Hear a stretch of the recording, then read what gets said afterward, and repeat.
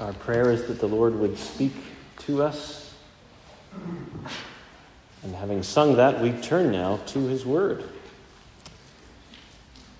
For it's by the ministry of His Word, blessed by the Spirit, that He answers that prayer. And you can see in your bulletin that we're turning this morning to 1 Timothy chapter 2. We can get our bearings a little bit as we're turning there. Our theme in this sermon series of late is the habits of grace.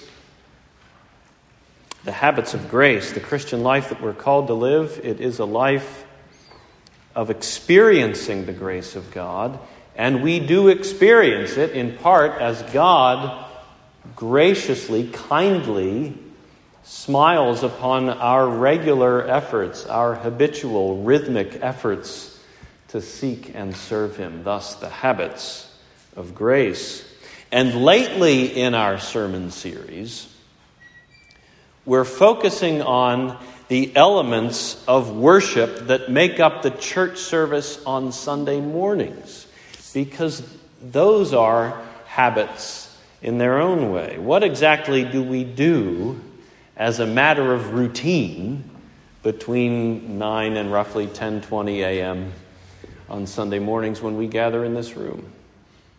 So last week, the particular worship habit that we focused on was singing. And remember, we turned to Ephesians 5 to think about that. Paul says there, "Don't get drunk with wine, for that is debauchery, but be filled with the Spirit." And then he says, one aspect of that Spirit-filled life is this: addressing one another in psalms and hymns and spiritual songs, singing and making melody to the Lord with your heart. Ephesians 5. So we ought to sing. We ought to sing from our hearts, Paul says. We ought to sing to the Lord above all. And yet, even when we're singing to the Lord, we're also addressing one another. We are instructing and encouraging one another by the songs that we sing. So that was last week, singing. And that brings us to this week, praying. Prayer is also a part of our Sunday morning worship services. And in fact, as you think about our order of service, it's the very next thing that happens. We are sort of moving in order at this point in our series. After the call to worship, and then after the opening hymn, at that point we pray. And then we keep praying all throughout the service until it's done. And of course, it's not like that comes as a surprise. It's not like anybody's going to walk in here on Sunday morning and be shocked to find that prayer is part of the service. Of course it is. But still, even though it's not a shock, even though we're accustomed to it, still, as we sometimes like to say, there's a lot to be said for revisiting first principles. There's a lot to be said for reminding ourselves now and then why we do the things we do, especially the things we do as a matter of habit, including praying as a part of this service on Sunday morning.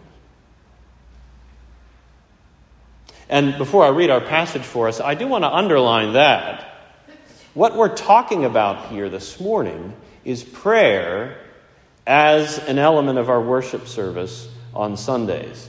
Now, I'll go ahead and tell you right now, later on in our sermon series, we'll get to prayer as something that we do on our own and in our families Monday through Saturday, because that's important, and we'll get there eventually. But this morning, we've got a slightly different focus. This morning, we're talking about prayer as an element of these Sunday morning worship services. Our Westminster Confession of Faith has a whole chapter on the church's worship. It's chapter 21 in our confession, and it's entitled, "Of Religious Worship and the Sabbath Day." Chapter 21 in our confession. And after a few preliminary sections about worship, the very first thing that's mentioned that ought to be part of the church's worship is prayer. Prayer is mentioned first at that point. So listen to our confession of faith, for this is what we confess. Quote, prayer with thanksgiving, being one special part of religious worship, is by God required of all men. And in order that it may be accepted, it is to be made in the name of the Son, by the help of the Spirit, according to his will, with understanding, reverence, humility, fervency, faith, love, and perseverance, and, if vocal, in a known tongue. And then it says this, prayer is to be made for things lawful and for all sorts of men living, or that shall live hereafter, but not for the dead, nor for those of whom it may be known that they have sinned the sin unto death. So that's what our confession of faith confesses about prayer, in particular, prayer in worship when the church gathers. And of course, they point to a number of Bible passages to back that up. And there are so many places you can go in the Bible to back up those statements about prayer and about the importance of it. For example, Psalm 65, verse 2 is one of their proof texts. Because that's the verse where it says, O you who hear prayer, to you all flesh shall come. Psalm 65, verse 2. It's almost like it's one of God's names, you who hear prayer.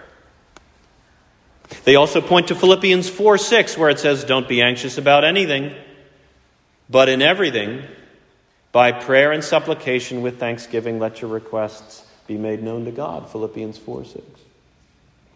One more, they also point to 1 John 5, where it says, this is the confidence that we have toward him, that if we ask anything according to his will, he hears us. And if we know that he hears us in whatever we ask, we know that we have the requests that we asked of him. 1 John 5. And of course, any one of those passages, and so many more, would be a great place to go to reflect upon prayer and to learn about it. We're turning to 1 Timothy 2. Why? Because of what I was saying before. Our subject this morning isn't prayer in general. Our subject today is prayer as an element of what we're doing right now, which is our worship service on Sunday mornings. And that seems to be what Paul is focusing on in 1 Timothy 2. Paul's giving Timothy instructions about the corporate life of the church, and he's saying prayer ought to be part of it. That seems to be what's going on at this point in the letter, and I say that for a couple of reasons. One is what Paul says immediately after our passage this morning. I'll read for us verses 1 through 7. Right after it, Paul says this, I desire that in every place the men should pray, lifting holy hands without anger or quarreling. And then at that point, he goes to talk about men and women in the corporate life of the church. This isn't about private prayer here in 1 Timothy. And you can also tell it from what he says a little bit later. A little bit later in chapter 3 of the same letter. After he talks about prayer, and then he talks about the elders of the church, and he talks about the deacons of the church. He says this, chapter 3. He says, I hope to come to you soon, but I'm writing these things to you so that if I delay, you may know how one ought to behave in the household of God, which is the church of the living God, a pillar and buttress of the truth. That's chapter 3. So again, Paul's not talking about private spiritual disciplines here. We're going to get to them in our sermon series. Just you wait. But here, Paul's talking about the life of the church. And he's saying prayer ought to be part of it. And here in chapter 2, he's saying this is what it ought to sound like. These are the kinds of things, he's saying, that you can bring to God when as a church you go to God. So listen to it now. 1 Timothy 2, beginning at verse 1. First of all, then, I urge that supplications, prayers, intercessions, and thanksgivings be made for all people, for kings and all who are in high positions, that we may lead a peaceful and quiet life, godly and dignified in every way. This is good, and it is pleasing in the sight of God our Savior, who desires all people to be saved and to come to the knowledge of the truth. For there is one God, and there is one mediator between God and men, the man Christ Jesus, who gave himself as a ransom for all, which is the testimony given at the proper time. For this I was appointed a preacher and an apostle. I am telling the truth. I am not lying. A teacher of the Gentiles in faith and truth.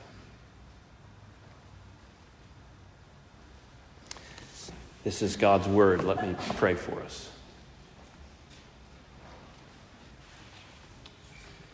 Father, we would practice now what is about to be preached. For right now, in these moments, we bow before you as a congregation in prayer. And it is our prayer, what we sang a few minutes ago, speak, O Lord. We love the sound of your voice. We love the light that emanates from your word.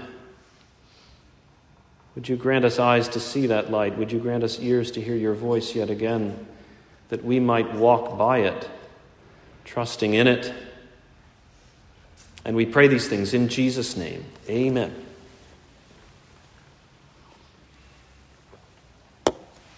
So remember a few weeks ago, that Sunday morning when our subject was the call to worship, the very beginning of the service. Remember how I got us into it that day. I said, if you had the opportunity to meet some famous person, someone whose work you've admired, someone who's achieved heights in their field, someone who's known far and wide, someone that a lot of people out there would prize an opportunity to meet, if you had that opportunity to meet them, it would be perfectly natural for you to be wondering in the back of your mind, and you might even say so, you might even ask it out loud, does this person really want to meet me? How can I be sure that this interest is shared, this interest is mutual? And I said then, imagine how reassuring it would be to be told, don't you understand, they asked for you. Asked for you to come and meet them. Asked for you by name. And they're in that room right now, through those doors, waiting for you. Don't you understand? They called for you. So that was a few weeks ago, when we were thinking about the call to worship at the beginning of the service. Well, today, we can take it a step further, thinking about prayer. Can't you also imagine that when you've been reassured like that they asked for you by name, that they called for you personally, can't you imagine that at that point you would still need some reassurance, some guidance? Because you still might say, I don't even know what I'm going to talk about when I get in there. I might be awestruck just being in this person's presence. I might be intimidated. I might be tongue-tied. What if I can't speak? What if I go in there and I just kind of freeze up because I don't know what to say? And that's when you're reassured again. Because that's when the person who's about to usher you through those doors says, relax. It's okay. Here are some things that he's interested in hearing about from you. Here's some guidance. And really, the main thing that he's interested in is you. It's hearing from you about what's on your heart and mind. It's hearing from you about what you've come to think of the work that he's done. Relax. It's okay. And with that guidance, with that extra reassurance, you're ushered through those doors. It's still intimidating. It's still slightly fearful. Of course it is. It ought to be. But what a world of difference it makes to have been given that guidance about what to say, including being given that freedom to go through those doors and to open your mouth and speak. And brothers and sisters, prayer is just like that. And I mean prayer in the worship service on Sunday mornings is just like that. So at first, it's tremendously reassuring to hear the call to worship at the top of the hour. It reminds us, as we've discussed, that God has called us into his very presence. And then when it comes to praying in the service, we've been reassured again. We've been guided again because God has spoken about prayer in his word. We can approach the throne of grace as a congregation having been guided as to what we can say to God who sits on that throne. So yes, he's still fearful. He's still God. And so it's still right and natural that we approach his throne with godly fear. But he's also our Father. And so we rightly approach that same throne with childlike freedom because our Father has told us that he can. And that he actually, it's a staggering thought, but he actually delights in hearing from us about what's on our hearts and minds, about what's going on in our lives, and about his own glory, for we see all things in the light of his glory. And we get some of that here in 1 Timothy 2. So let's take a look at what Paul has to say here. Let's stop and think about what we can learn from him. Take a look at 1 Timothy 2 again. Verse 1. Paul says, first of all. So clearly, prayer is a leading theme for Paul as he thinks about the corporate life of the church.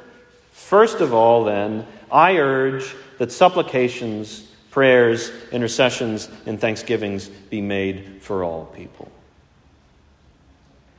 I urge that supplications, prayers, intercessions, and thanksgivings be made for all people. Now, on the one hand, this is not meant to be an exhaustive catalog of every category that goes into the church's prayers. There are some things that Paul does not mention here, and that's fine. He doesn't mention prayers of praise, and that's okay. He doesn't mention prayers of confession, and that's okay. There are other Bible passages that do. We're not relying upon 1 Timothy 2 to say it all. So on the one hand, this isn't meant to be exhaustive, but on the other hand, Paul is piling up the terms here. He's giving us a sense here of the richness of the church's prayer. Just the fact that he strings together all of these terms that overlap with one another gives us some sense of the richness of our prayer life as a church when it comes to seeking God's blessings and acknowledging him for the blessings he's already given. Supplications, prayers, intercessions, thanksgivings. Supplications, a word that pictures us on our knees before God. We are not proud. And then prayers, a word that pictures us speaking to God, voicing our hearts and minds. We are not silent. And then intercessions, a word that captures our seeking God's favor on behalf of others. We are not self-absorbed.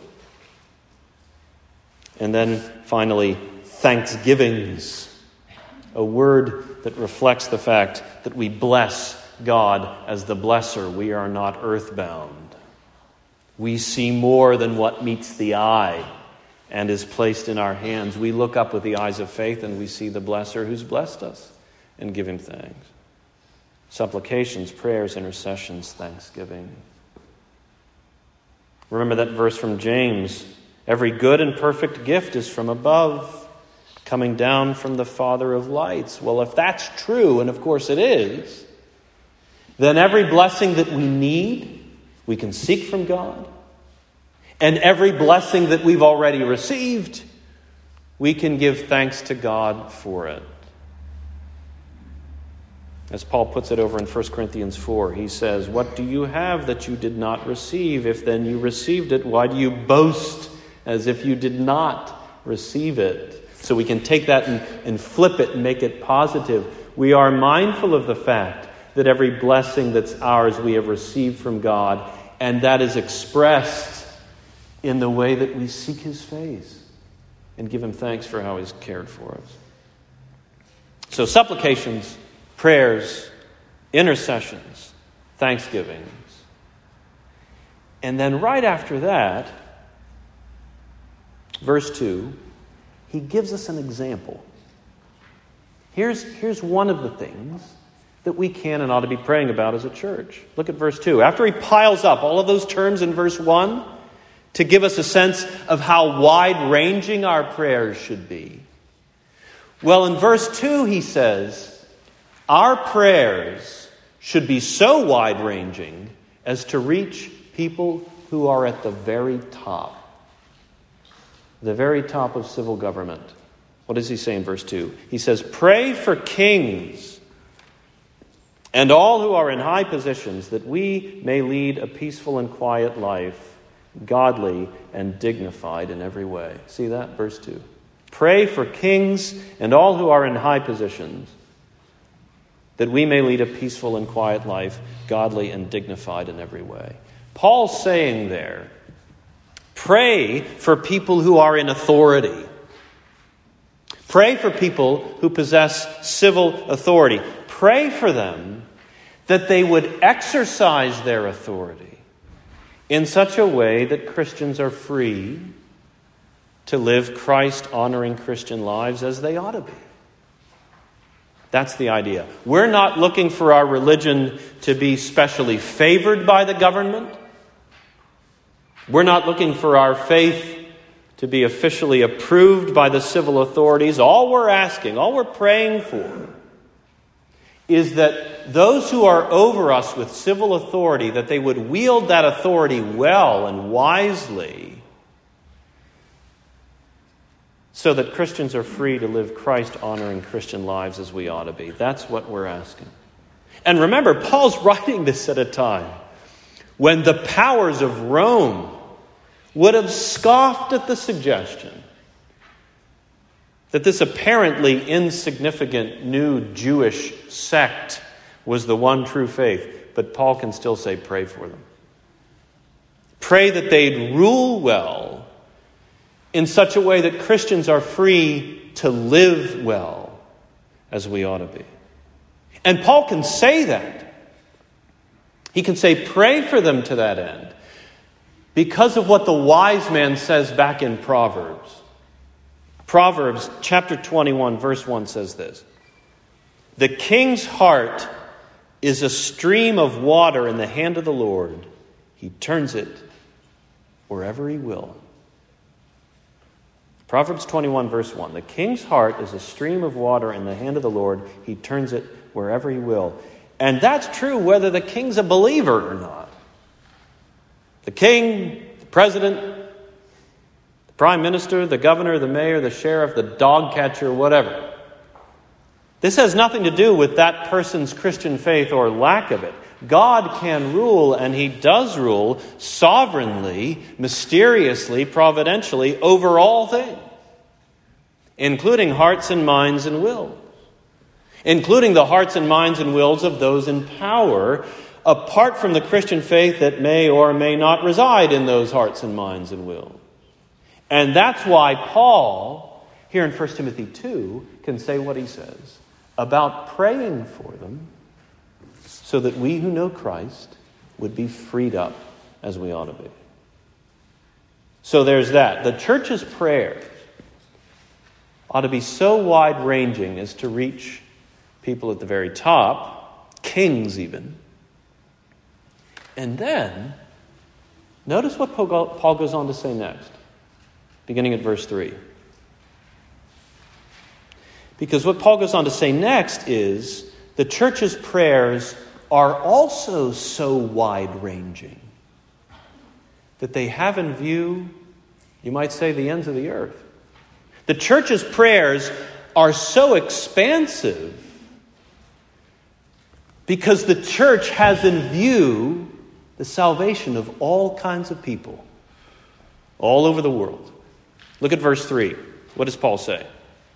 He says, this is good. In other words, that we pray like this. This is good, and it is pleasing in the sight of God our Savior, who desires all people to be saved and to come to the knowledge of the truth.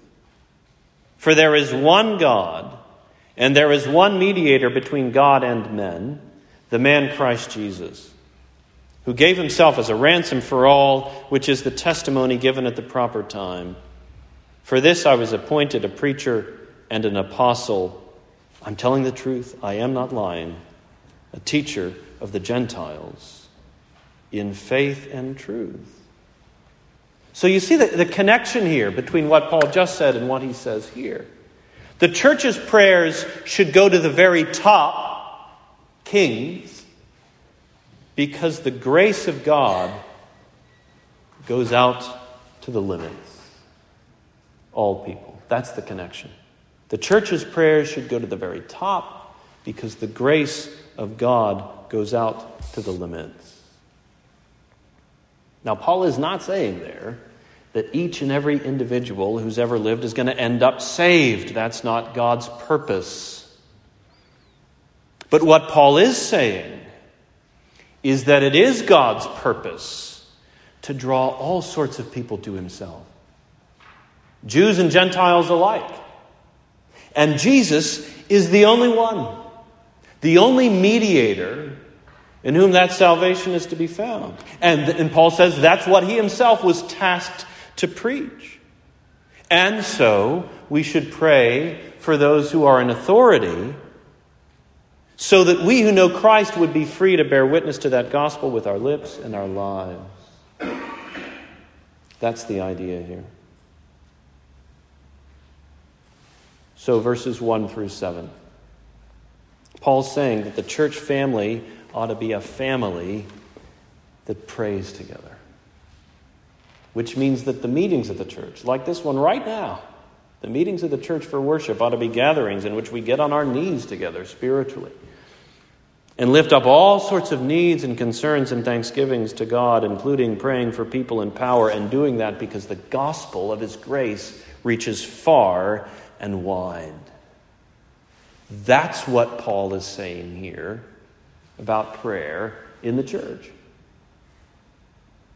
And let me say this too, by the way.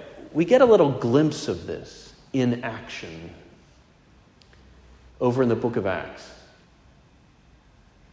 Because this isn't just a matter of what the apostles taught, it's also a matter of what the apostles modeled as they led the early church. The early church lived like this. They functioned like this. They worshiped like this. And we get a glimpse of it over in the book of Acts. In the earliest days of the Christian church, not too long after Jesus' resurrection from the dead, when the church of the risen Christ is this brand new fledgling movement in Jerusalem.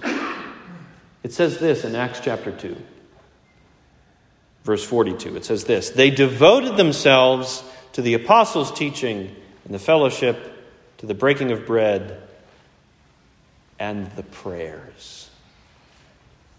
They devoted themselves. This new fledgling movement of devotion to the risen Christ, they devoted themselves to their spiritual life together, and prayer was a part of it. Of course it was. They were devoted to it. And what Paul's saying here to Timothy, instructing, counseling Timothy as a pastor, is to say, Timothy, make sure that the people you pastor, that this is part of their life too. That they're devoted to it as well, to praying together.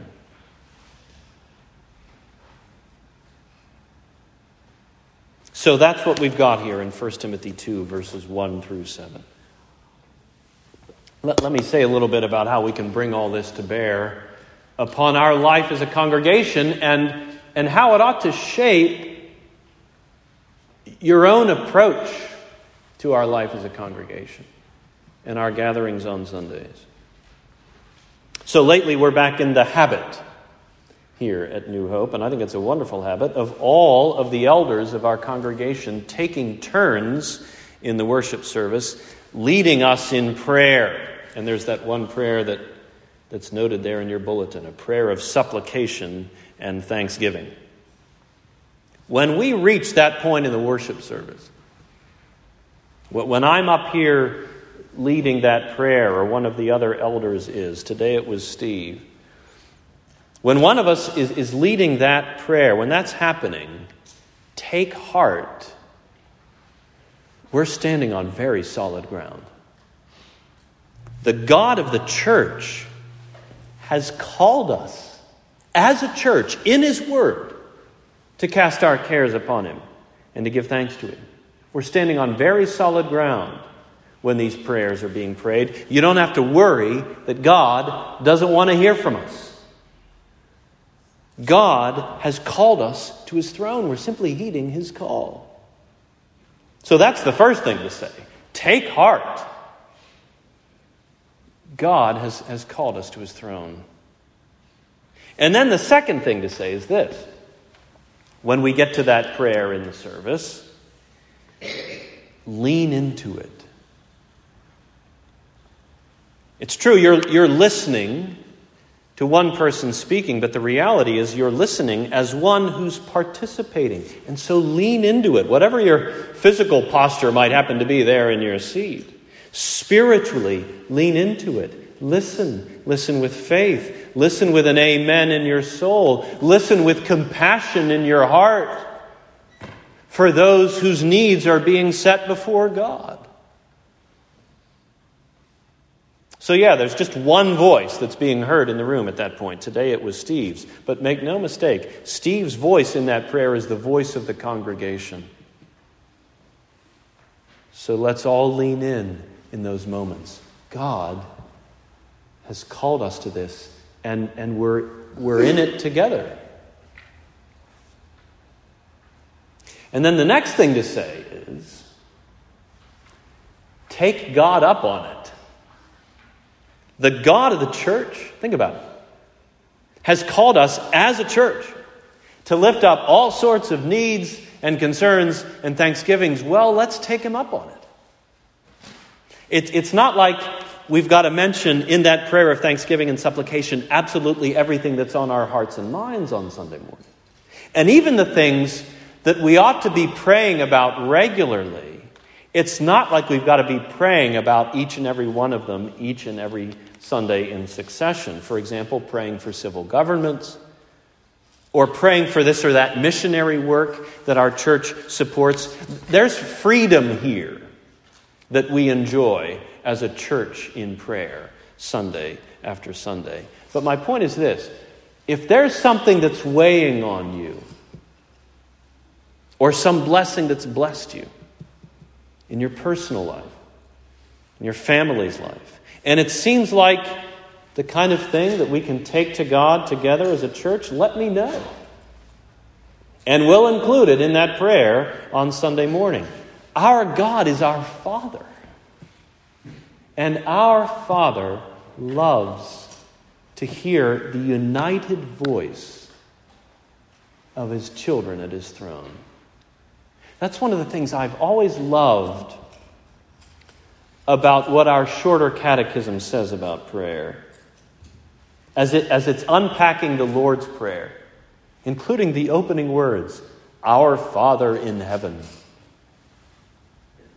And our shorter catechism says this: those opening words, the preface of the Lord's Prayer, which is, "Our Father who which art in heaven," that preface teaches us to draw near to God with all holy reverence and confidence as children to a Father able and ready to help us, and that we should pray with and for others.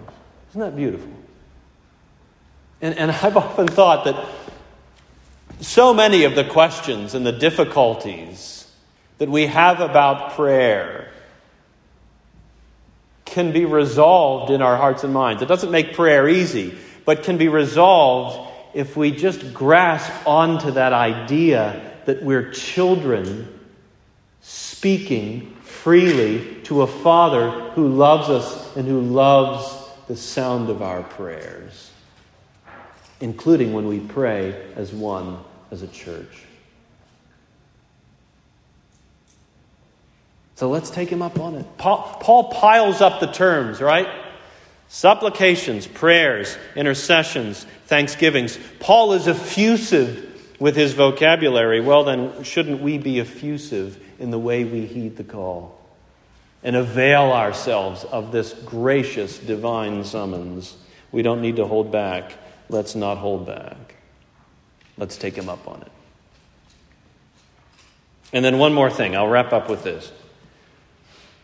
The title I gave to our sermon this morning is The Church Family That Prays Together. The church family that prays together. And you know how it goes, you know how it ends.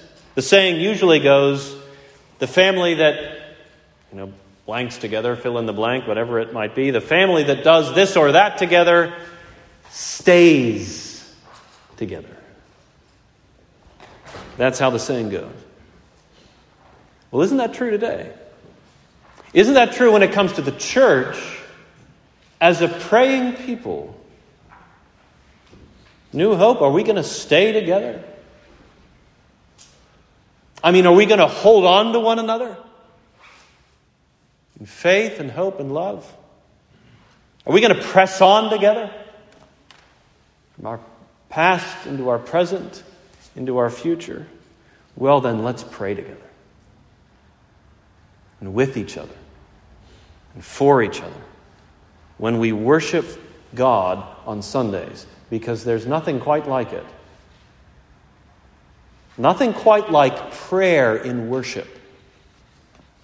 Prayer that you've leaned into. Prayer that you've added your amen to. There's nothing quite like prayer in worship for one another.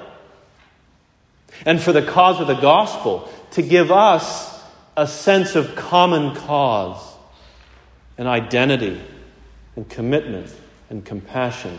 The church family that prays together. By the grace of God, with the blessing of God, that family stays together. May it be so. May it be so with us. And amen. Let's pray together.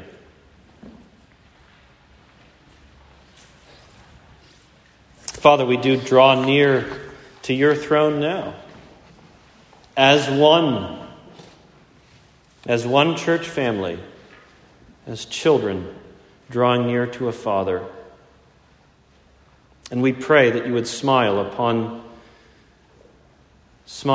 us as we've heard your word, that you would cause it to take root and bear fruit in our lives to the praise of your glory.